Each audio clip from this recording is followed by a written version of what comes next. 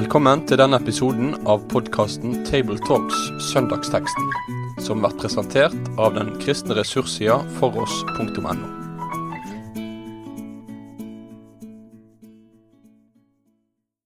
Da ønsker jeg oss velkommen til en ny episode av Table Talks fra gruppa som i Rogaland. Det Sofie Braut, det Øyvind Solheim, og så det meg, Jan Helge Årseth, som sitter her.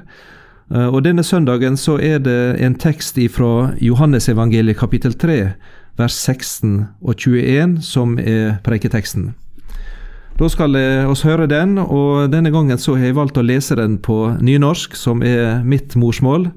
Og så får du bruke den bibeloversettelsen og det målføret som du ønsker, men da skal du få høre den, og det lyder slik, i Jesu navn. For så elsker Gud verden, at han gav sønnen sin, den einbårne, så hver den som tror på han ikke skal gå fortapt, men ha evig liv. For Gud sendte ikke sønnen sin til verden for å døme verden, men for at verden skulle verte frelst ved han. Den som tror på han, vert ikke dømd. Den som ikke tror, alt dømd, av de han ikke har trudd på navnet åt Guds einbårne sønn. Og dette dommen, at ljos kommet til verden, og mennesker elsker mørkere mer enn ljoset, for gjerningene deres var vonde. For hver den som gjør det vonde, hater ljoset og kjem ikke til ljoset, så ikke gjerningene hans skal verte refsa. Men den som gjør etter sanninga, kjem til ljoset, så gjerningene hans kan komme for dagen, for de gjorde i Gud. Ja, himmelske Far, dette ditt eget ord, så ber oss om at du må åpne hjertet vårt og tankene våre, og helge oss i sanninga slik du sanning. Amen. Ja, nå det disse ordene fra Johannes evangeliet, og de sett i en sammenheng. Hva ramma omkring disse kjente ordene som oss møter her? Hva det slags sammenheng de blir talt inn i? Ja, det jo samtalen med Nikodemus som Jesus har, som rammen og sammenhengen dette lyder i. Det Nikodemus, den lærde og rike og mektige rådsherren som kommer til Jesus om natta, står det, og vil samtale med Jesus. Det det som på en måte rammen rundt dette. Og her fører da Jesus samtale med Nikodemus som kommer, og han prøver å hjelpe Nikodemus slik at han kan finne fram til livet og til tro. Og inne i dette ordet så starter altså disse bibelordene våre i dag med kanskje et av de mest kjente bibelversene, og kanskje et av de bibelversene som aller flest kan utenat. Sofie, jeg vet ikke om du kan du huske hvor tid du hørte disse versene sist?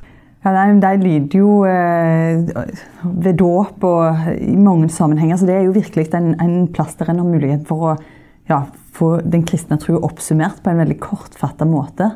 Og det så viktig å ta vare på også sånne kortfatte og samtidig veldig dype uttrykk for hva tro vår egentlig handler om. Så her kommer vi midt inne i kjernen. Hver den som tror på han ikke skal gå fortapt, men ha evig liv. Altså det et alvor over det også. Det med fortapelsens mulighet, og samtidig så blir det pekt ut en veldig tydelig vei vekk og ut av det. Så det egentlig sterkt, og av og til det jo sånn med veldig kjente ord at en kan vende seg så til det, at en nærmest blir glemmer litt hva som ligger i det. Men det kanskje et poeng i at en også i dag, når kunnskapen ikke like stor som før, at en fra preikestolen kanskje kan oppfordre de tilhørende å lære bibelord utenat, og kanskje dette ville være et av de naturlige ordene som en bør kunne da. Ja, absolutt. Jeg tenker det å oppfordre til å lære seg ord utenat, det et kjempeviktig verktøy. Jeg tror det der med hva en har på hjertet, det å ha det med seg der, og at ikke liksom alle ord bare liksom eksisterer en eller annen plass, men at en faktisk kan ha noe med seg som en mediterer over, og så dukker opp også i sammenhenger der en virkelig trenger et ord. Det kjempeviktig. Nå har Jesus talt og snakket disse ordene til Nikodemus i forkant her, og han bruker eksempler om slangen som Moses løftet opp i ørkenen, og Israel som så og trodde, og så fikk de livet, den som tror på han. Og så kommer altså dette ordet om som ikke handler bare om Nikodemus, men her det plutselig så blir døra slått opp og porten åpner, og så det fra Nikodemus til det står om at Gud elsker verden. Og når han tenker på verden, da må han vel si at det verden og det som i den. Ja, det må jo bety at det alle mennesker i hele verden, og det jo noe av det som sterkt med det som står her om at Gud elsker verden. Jeg har smakt litt på det ordet elskverdig i det siste, og vi kjenner alle til mennesker som ikke vanskelig å bli glad i. Altså, du merker at det godt å være sammen med de gir deg nytt mot og nye krefter, og det ikke vanskelig å være glad i de, det ligger litt i dette ordet elskverdig, sant? Men når Gud elsker, når Jesus elsker, så elsker han ikke bare de elskverdige, men han elsker alle. Også fiendene, står det. Og det ganske sterkt egentlig når det står i dette sentrale hjerteordet her, så elsker han alle mennesker, uansett om de elskverdige eller ikke. Og så får oss også hørt noe om hvordan Guds kjærlighet var aktiv, og at den knyttet til Guds store gave, som hans sønn. Han ga Jesus, og så ser oss at ikke bare at Jesus kom til oss, den enbårne sønnen, men det også knyttet til trua på han.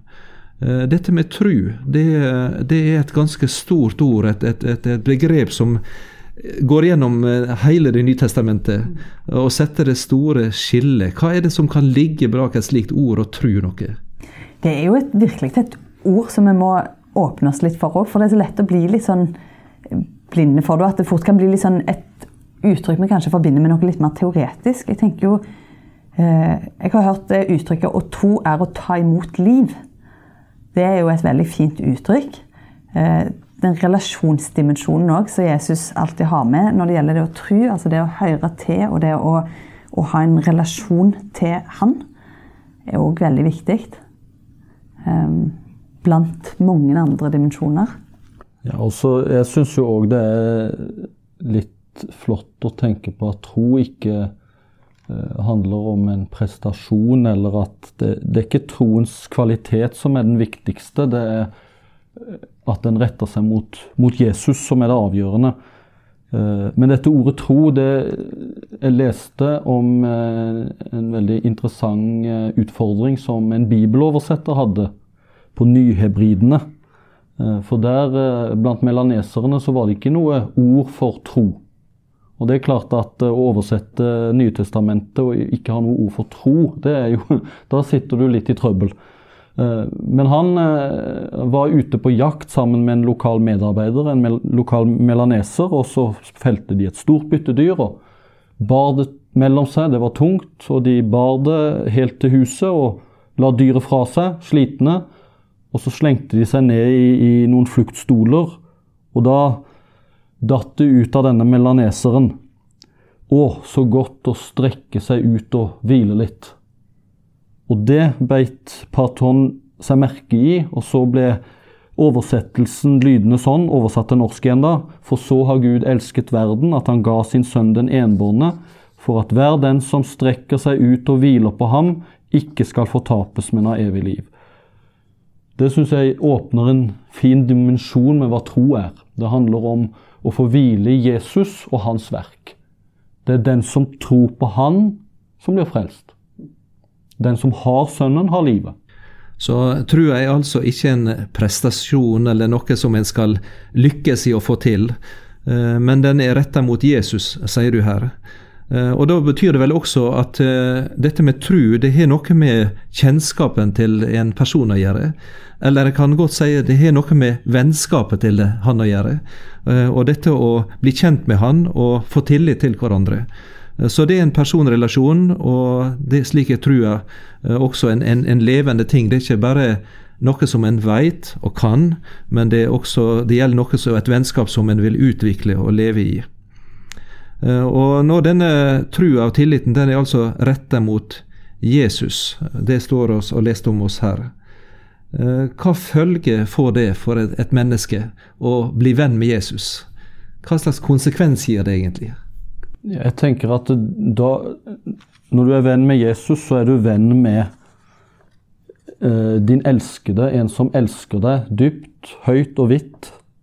Altså, når det står at Gud elsket så han ga sin sønn, så er det noe med at det er denne selvuttømmende kjærligheten, selvoppofrende kjærligheten, som vi møter hos Jesus.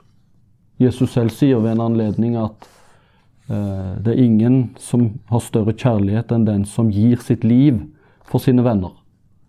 Og det er klart at en sånn kjærlighet som overrasker en overmanner en, så er det klart at det å gjøre inntrykk og vil forandre en også. Ja, jeg tenker også nettopp på det at det der med det livsforvandlende, altså det første budskapet som klinger også, er jo på en måte venn om, og vende seg om for noe, men også vende seg mot da, nettopp Jesus, og han er virkelig det sentrale punktet på alle mulige måter. Det er han kjærligheten retter seg mot, og det er han som også er den som har den forvandlende kjærligheten. Jeg tenker dette navnet Jesus, det står jo litt senere i teksten også, det om den som tror på navnet og Guds enbårne sønn. Og det tenker jeg også at der Jesu navn ikke blir nevnt, så blir det jo tro mye mer noe generelt. Vår kristne tro er jo nettopp det, knytter seg uløselig til navnet Jesus. Nå er det litt tidligere i Johannes-evangeliet kapittel 1 en veldig fin innbydelse eller invitasjon til alle. Og i Johannes 1,12 så får vi høre dette ordet, og det er et også av de bibelord som en kan godt lære utenat. Men alle de som tok imot han, altså Jesus, de ga han rett til å være Guds barn, de som tror på navnet hans. Akkurat som Sofie, du nevnte på det her. Så det er altså veien inn til å bli Guds barn og få Gud til far. Samtidig så ser vi i dette bibelverset, og noe av denne teksten som vi ser her, at Jesus er ikke bare den som innbyr oss til å bli vår venn og vår frelser, men han er på en måte det store skillet, det store veiskillet, der veiene skilles til venstre og høyre. Og der er et ganske stort spenn i dette bibelordet, både i kapittel 3, vers 16 og videre, og ganske store motsetninger. Og hva kan en si om det egentlig? Nei, det er jo det som du sier, Helge, det er jo et vers som vekker anstøt også på mange måter. Altså man kan si den lille Bibelen høres litt sånn koselig ut, noe en kan lære ungene, og det inneholder jo en veldig dyp sannhet også om Guds sønn som kommer til verden, ikke for å dømme, står det, men for at verden skulle bli frelst ved han. Men samtidig så presenteres jo det et skille her, som er ganske alvorlig og viktig å forholde seg til. Teksten her forteller jo både om at nettopp for at verden som tror på han ikke skal gå fortapt, men ha evig liv, ergo er fortapelsen en mulighet. Og det er jo noe av det som må være bakteppet for å forstå ordet her, og hvor frigjørende egentlig dette ordet er.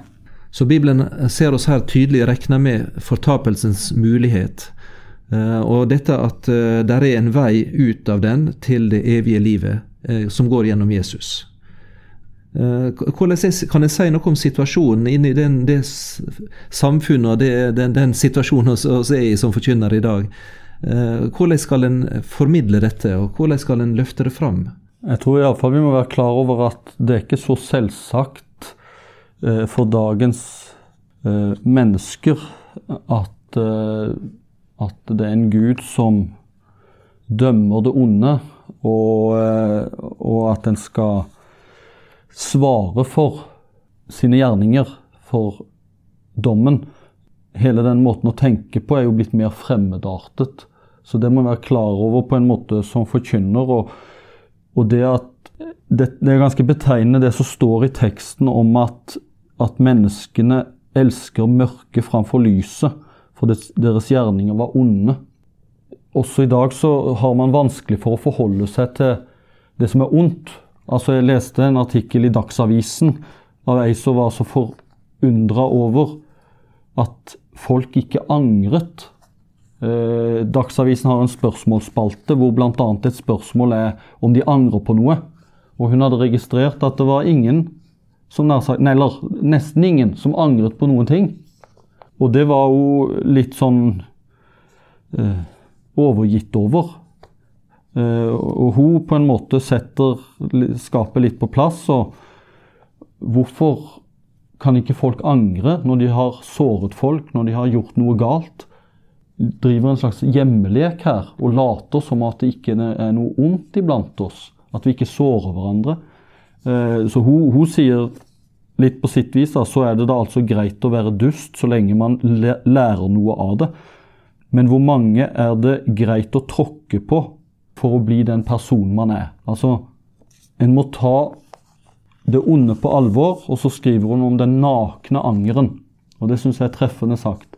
Vi trenger å få komme til lyset med våre liv, og erkjenne at ja, jeg har feilet, jeg har såret noen, jeg har noe å be om unnskyldning for. Og da du inne på noe av det som denne bibelteksten fortsetter med når det gjelder lyset og mørket.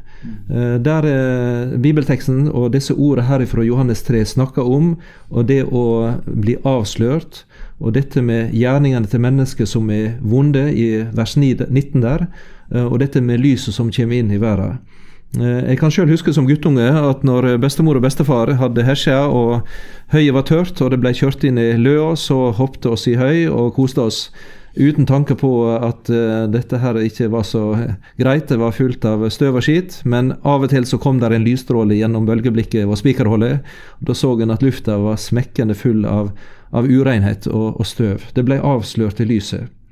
Og på den måten så vil lyset vise oss både hva som sant og hva som rett og som ekte når det gjelder menneskelivet. Og du var også inne på det, Øyvind, at Gud skal sette foten ned og faktisk dømme det vonde. Han tillater ikke at det vonde og vondskapen i verden skal fortsette i all evighet, men en dag så skal han sette strek og si at nå grensen nådd, og da skal jorda dømmes. Hvordan skal en formidle dette inn i dagens situasjon? Der noe som blir kalt for universalisme også i kirken, at det går godt til slutt for alle, og Guds kjærlighet uendelig stor og større enn dette. Hva det viktig å ta fram her? Jeg tenker i hvert fall det en stor hele populærkulturen, alt bygger jo opp under dette, at det så fint med alt som happy ending, og alt som går bra til slutt, og forfølge av denne holdningen om at det ikke så nøye, at vi må jo se litt stort på det. Jeg tenker at teksten her inviterer i veldig stor grad inn i det alvoret som virkelig finnes, og som Bibelen presenterer som en realitet. Dette dommen at lyset har kommet til verden, menneskene elsket mørket framfor lyset. Det litt interessant at dommen blir fremstilt som lyset som kommer inn i verden, men jeg tenker det som du, Jan Helge, sier om lyset som den der strimo som kommer inn, som avslører de faktiske forholdene, og som på en måte en kan trekkes imot også. Selv om det ubehagelig, så vet en at det noe frigjørende med å se ting som de faktisk en ekte erkjennelse. Jeg så et sitat fra biskop Per Lønning, og han sa det slik at «Jeg gleder meg til dommen», sa han. Og det var det som mange frykter for og synes høres forferdelig ut. For han var det tvert imot at på den dagen så vil all ondskap og all synd og all død og all smerte ta slutt. Og Guds nåde og det rene og hellige vil bli løftet fram, og livet vil bli godt. Ikke slik som det ofte preget nå. Ja, det jo på en måte å ta både ondskapen og menneskeverdet på alvor. Det at det skal et oppgjør, at en må stå til ansvar for det en har gjort mot mennesker. Men så det jo et dobbeltspor her i teksten, og som vi som forkynnere hele tiden må ha med oss. Kirken bekjenner at Jesus skal komme igjen for å dømme levende og døde. Men her jo noe av hovedpoenget til Jesus at han ikke kommet for å dømme verden, men for at verden skal bli frelst ved ham. Han kommet nå inn i tiden for nettopp å berge oss, fri oss, tilgi, elske like til det å gi livet sitt, ta ansvaret for synden, nettopp for at han skal kunne berge, utfri, frelse og tilgi. Det nådens tid nå, og det nå på en måte han går rundt som den gode hyrde, og elsker folk inn i sitt rike, tilgir dem. Han ikke kommet for å dømme, sier han, men for å frelse. Så det en sånn åpen, inviterende holdning. Men han tar jo ondskapen på alvor og sier at det kommer en dag da dommen skal lyde. Og hvis en tenker på et bibelvers fra Johannes sitt første brev, kapittel 5, så framstiller Johannes dette evangelisten veldig enkelt når det gjelder livet med Gud. Der sier han det slik i 1. Johannes kapittel 5, vers 11-12, og dette vitnemålet at Gud har givet oss evig liv, og dette livet i Sønnen hans. Den som har Sønnen, har livet. Den som ikke har Guds sønn, har ikke livet. Så det på en måte et veldig enkelt. Det handler om forholdet, hvordan en stiller seg til denne personen som Gud sender til verden som frelser.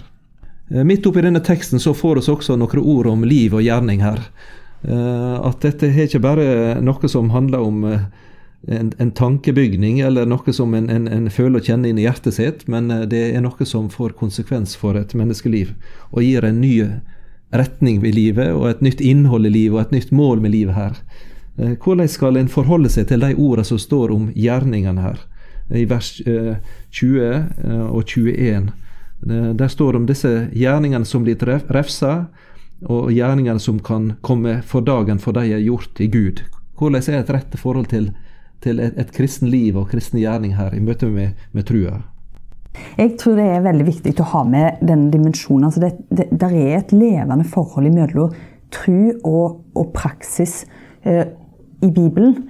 I Bibelen, det jo vi som lager rene teori ut av det. Jesus jo enormt opptatt av undervisning, men også med praktiske eksempler og peker på at liv nedfeller seg og utfolder seg i livet til den enkelte. Og det på mange måter som denne parallellen med frukt på frukttreet, at det jo ikke noe en bevirker selv, men det en naturlig følge av det å være rotfestet i han. Det at en bærer frukt. Og det jo litt utfordrende med disse versene her på slutten i 20 og 21. Den som gjør sannheten kommer til lyset. En kan jo nesten bli forledet til å tro at det den som så god, og den som så flinke, liksom, tar et steg ut i lyset for liksom, å bli enda mer fremhevet som den en selv, men da en jo på ville veier. Gravitasjonspunktet her jo hele tiden Jesus og nettopp ikke våre gjerninger, og likevel så skjer det noe med den som blir en disippel. En forstår at lyset, det renser. Noe av det kan være smertefullt, men det setter fri. Og derfor frykter en ikke lenger for erkjennelsen. Ja, det jeg tror at noe av dette med å gjøre sannhet handler litt om nettopp det å være åpen om virkeligheten i livene våre. Litt sånn som hun i Dagsavisen, altså, som snakker om den nakne angeren. Det noe med å komme inn i lyset med at akkurat sånn livet. Og Johannes skriver jo i sitt første brev noe av det samme som på en måte handler om det å gjøre sannhet, eller som han uttrykker det å vandre i lyset, fra vers 7 i 1. Johannes 1. Men dersom vi vandrer i lyset liksom han i lyset, da har vi samfunn med hverandre, og Jesu, hans sønns blod, renser oss fra all synd. Dersom vi sier at vi ikke har synd, da bedrar vi oss selv, og sannheten ikke i oss. Dersom vi bekjenner våre synder, han trofast og rettferdig, så han forlater oss syndene og renser oss fra all urettferdighet. Så det å gjøre sannheten ikke at du aldri gjør synd, eller at du perfekt, men det handler om at du åpen med alt i livet ditt. Også med dine synder. Du bekjenner dem. Du erkjenner at du har gjort galt. Som Peter, som sa til Jesus, du vet alt, Herre. Ja. Da ved eksamen, han sa det faktisk slik. Og da gjør du sannheten.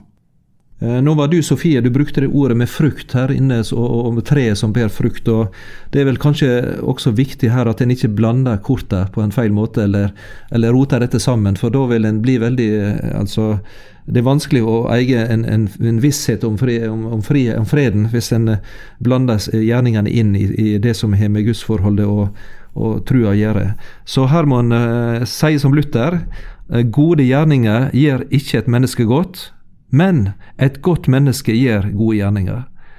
Slik at da vil det bli født fram av det nye livet som er kommet der inne gjennom Jesus. Og derfor så er det i vers 21 kalt for at disse gjerningene er gjorde i Gud.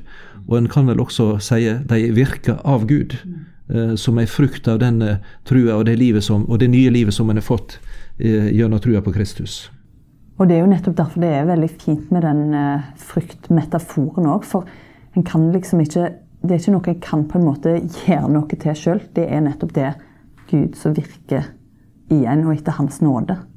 Samlende bibelvers i forhold til den lille Bibel og det vi snakket om på slutten med gjerningene som også kan være kjærlighetens gjerninger. For i 1. Johannes brev 4:10 så står det jo: I dette er kjærligheten. Ikke at vi har elsket Gud, men at han har elsket oss og sendt sin sønn til soning for våre synder. Mine kjære, har Gud elsket oss slik, da skylder vi å elske hverandre. For å kunne elske, så må vi bli elsket og leve i hans kjærlighet. Og begynnelsen den ligger alltid der for en kristen. Da sier oss takk for nå, og ønsker hver og en som skal dele dette ordet rundt om i forsamlingene, lykke til og Guds velsignelse.